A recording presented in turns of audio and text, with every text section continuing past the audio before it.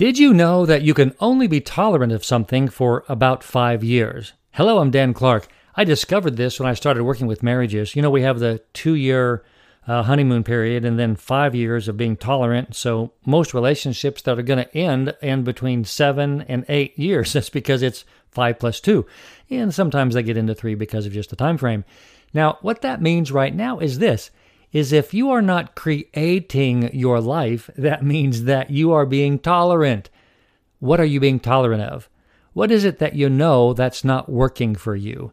What do you need to change? Stop being tolerant. Start being creative.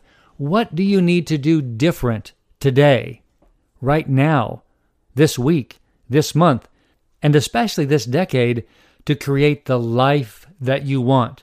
Practice being creative.